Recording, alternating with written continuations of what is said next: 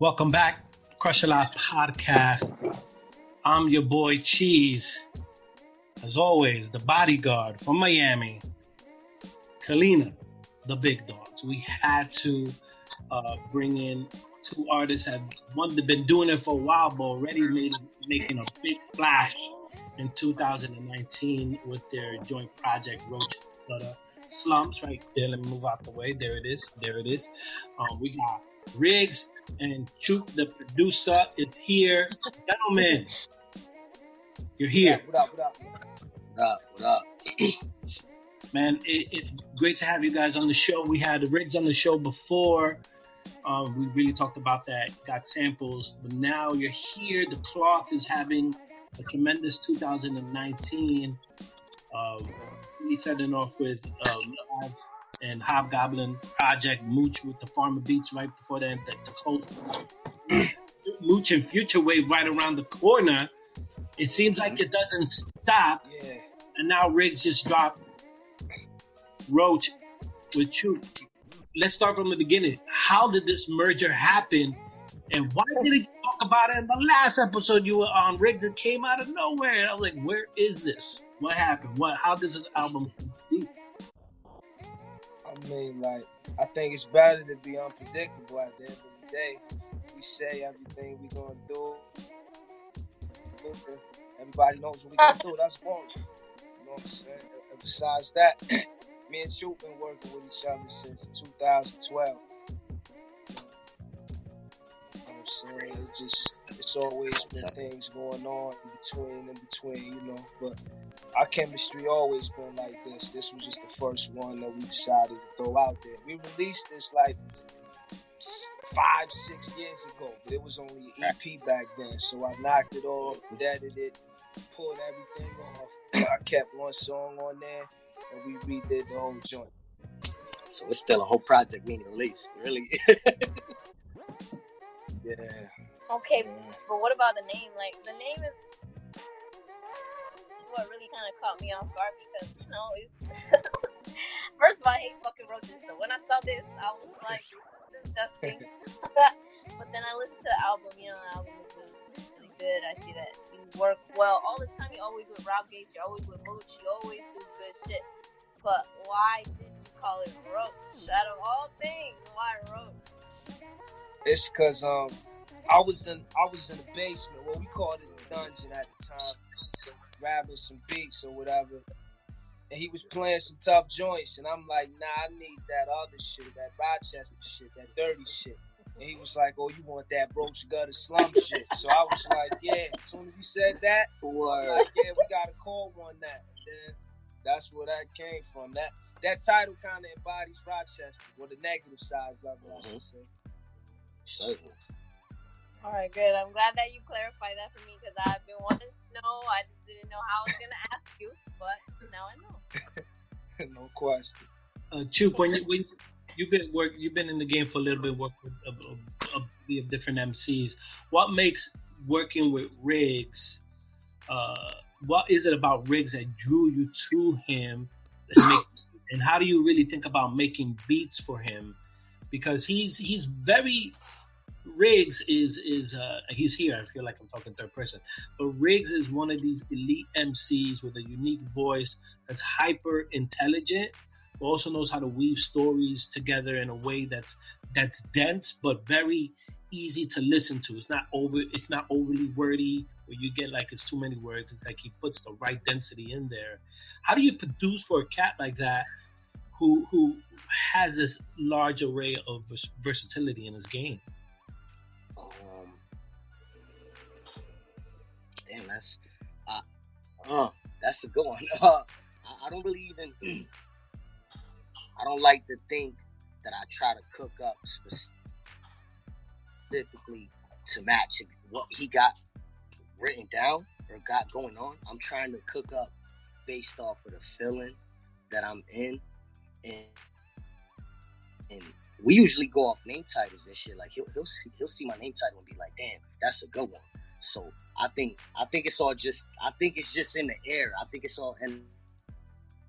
It ain't even. It's nothing that I do and like, oh man, I'm cooking this shit up just for Riggs. Like, Only if he hit me up and be like, yo, I need something now.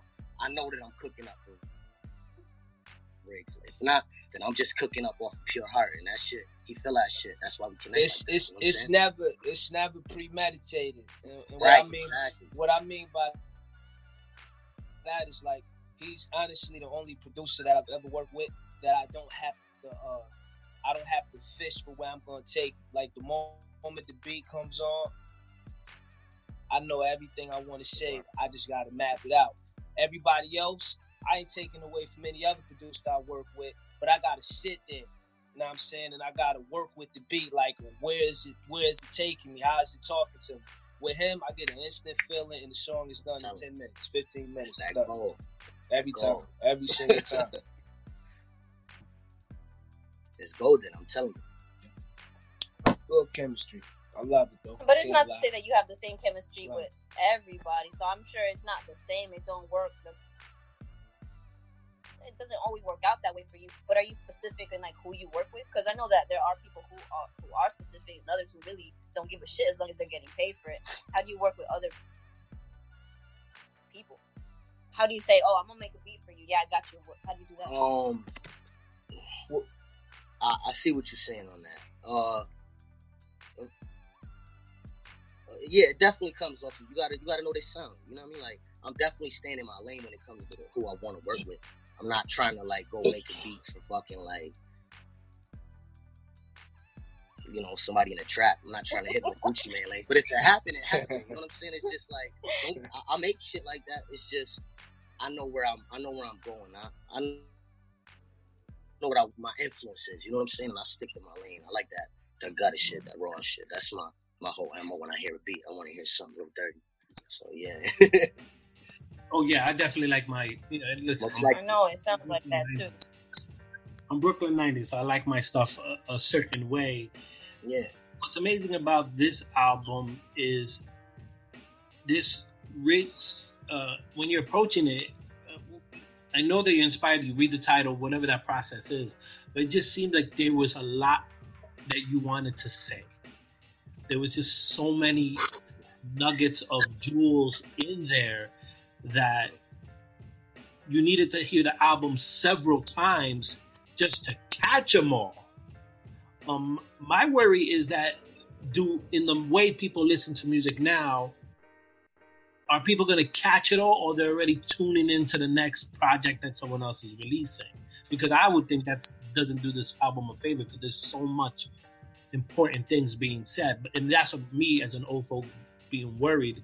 Is that where are you in your thought process with that kind of stuff, the way listeners consume music? Shit, honestly,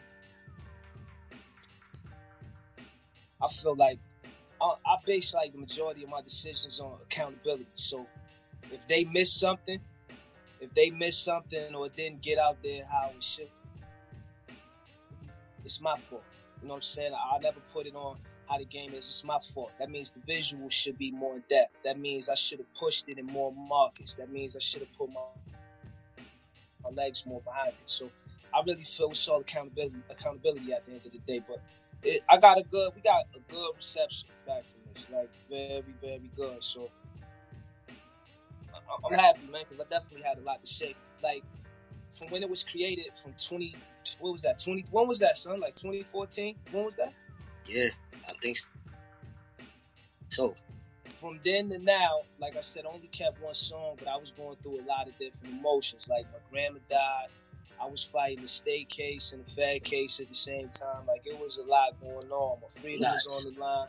I was losing people that was getting murdered, like back to back. So I was dealing with a lot of emotions. So at the end of the day, like I was truly venting. Like that whole shit was venting, and then the rest was conceptual, just concepts, basically.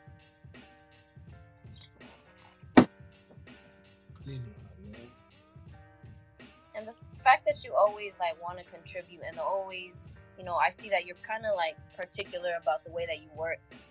Is it always something that you feel like you should be doing because these are your people? Do you feel like it's always a good thing to work with, Mav and Rob and Mooch? Is it something that you find like, oh, I gotta put my people on, or is it because you also just enjoy working with them, because not everybody has that. Not everybody can work with the same people over and over and it still sound good. You know what I'm saying? Sometimes it just gets watered down. Now you're right. I agree 100%.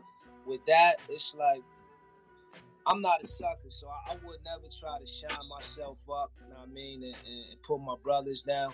Them niggas used to tear me up, man. Like Mav, in 2012, Mav was giving everybody work. Everybody. You know what I'm saying? And it's like I tweeted it a couple days ago. I'm like, yo, my team is my biggest inspiration when it comes to writing. They're my biggest competition.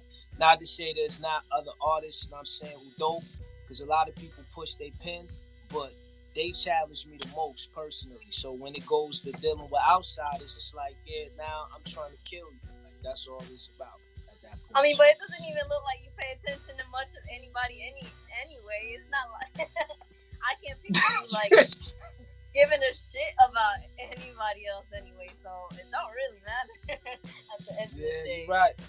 You're right. Rig, I mean, it's clear to me every time I hear you rap. What do you care, right? Like, what do you care? It seems like the whole entire cloth has this ability to. It's almost central in all your music, and I especially picked it up in Mav, Angels and Demons with a Hobgoblin.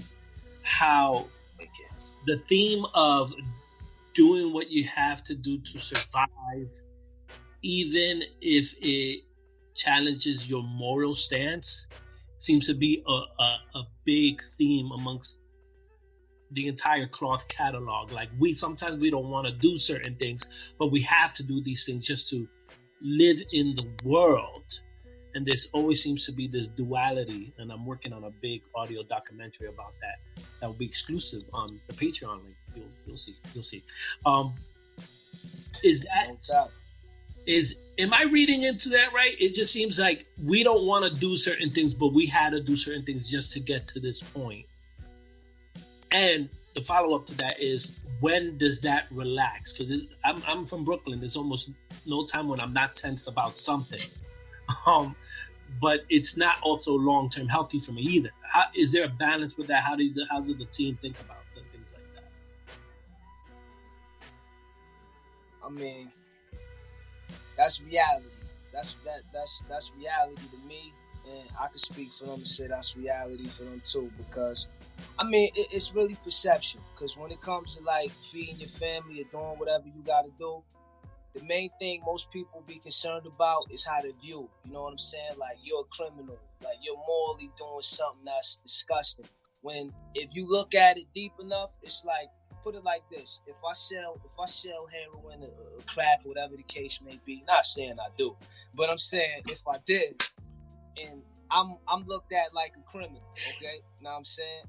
And you got your neighbor, your daughter's teacher, whatever the case may be, they're just a regular person to you. When behind closed doors, they could be a rapist, a pedophile, all kind of goofy shit. But we only acknowledge the title that we see. So if you get titled as a criminal, when it could be somebody walking by you that's that every day. So like, as far as breaking like statutes morally, I don't really give a fuck about that. I don't care how I'm viewed, how anybody view me, to make sure that my family gets in a better position. Like, we all willing to risk it all. You know what I'm saying? And that's just what it is. And the balance you're saying, still trying to find that. You know what I'm saying? Still trying to find that. Okay, if you could not, this is kind of unrelated, but I'm just curious. If you could, like, being where we're at, like in music right now, right? If you could not listen to one artist for the rest of your life right now, who would it be? If you could think of anybody, like you're sick to death, like of a certain song or a certain artist, could you name one? This is for the both of you, because I know there's got to be something that just gets on your last nerve. You're like, no, I can't do this ever again. Why is this popular? My, you go first, Chew. My shit terrible. I might got a whole. Yeah, you already know Riggs don't like nothing. I'm a purist. Like my shit, Like, don't get it fucked up. Like, I can hear other things and see it for what it is. You know what I'm saying? If it comes from a different culture, Southern, West Coast, whatever the case may be.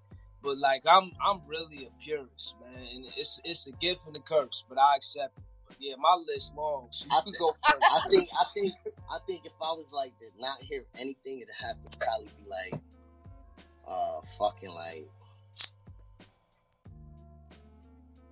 Like, I don't know. It's a terrible song. Like I would never want to hear "Riding Dirty" again. Like I would never want to hear nothing like that ever in my life. Shit. Yeah, that's a good one to start with. That's a but good like, I don't know, man. I listen to all types of shit. So okay, that was good enough. I don't even.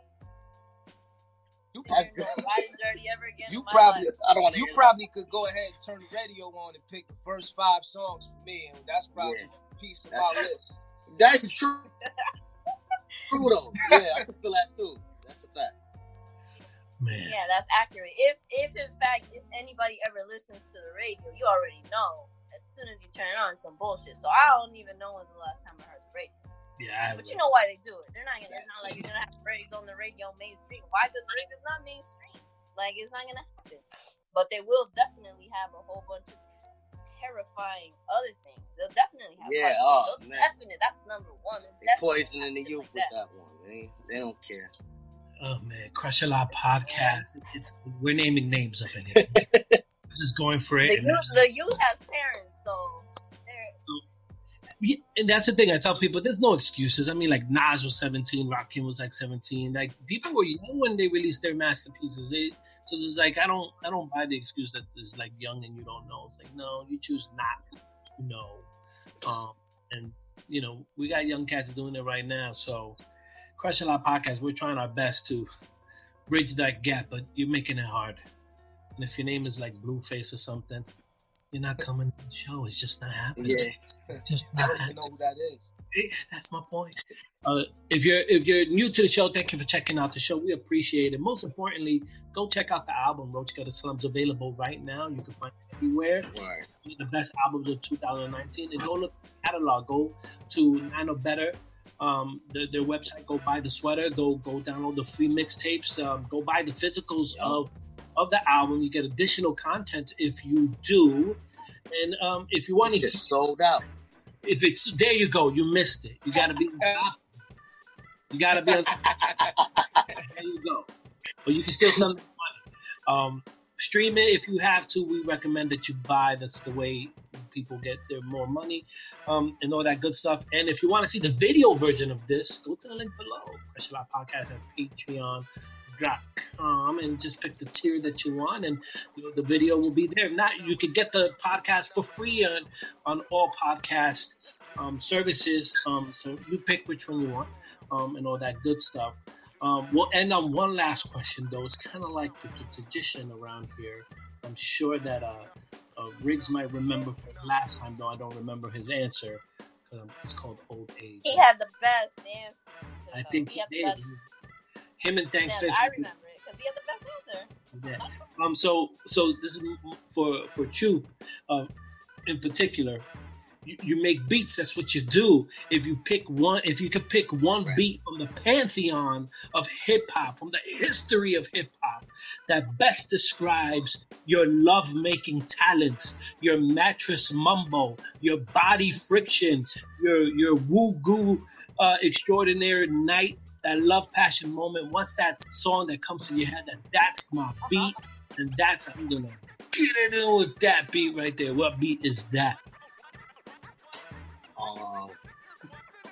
Damn, that's a killer one.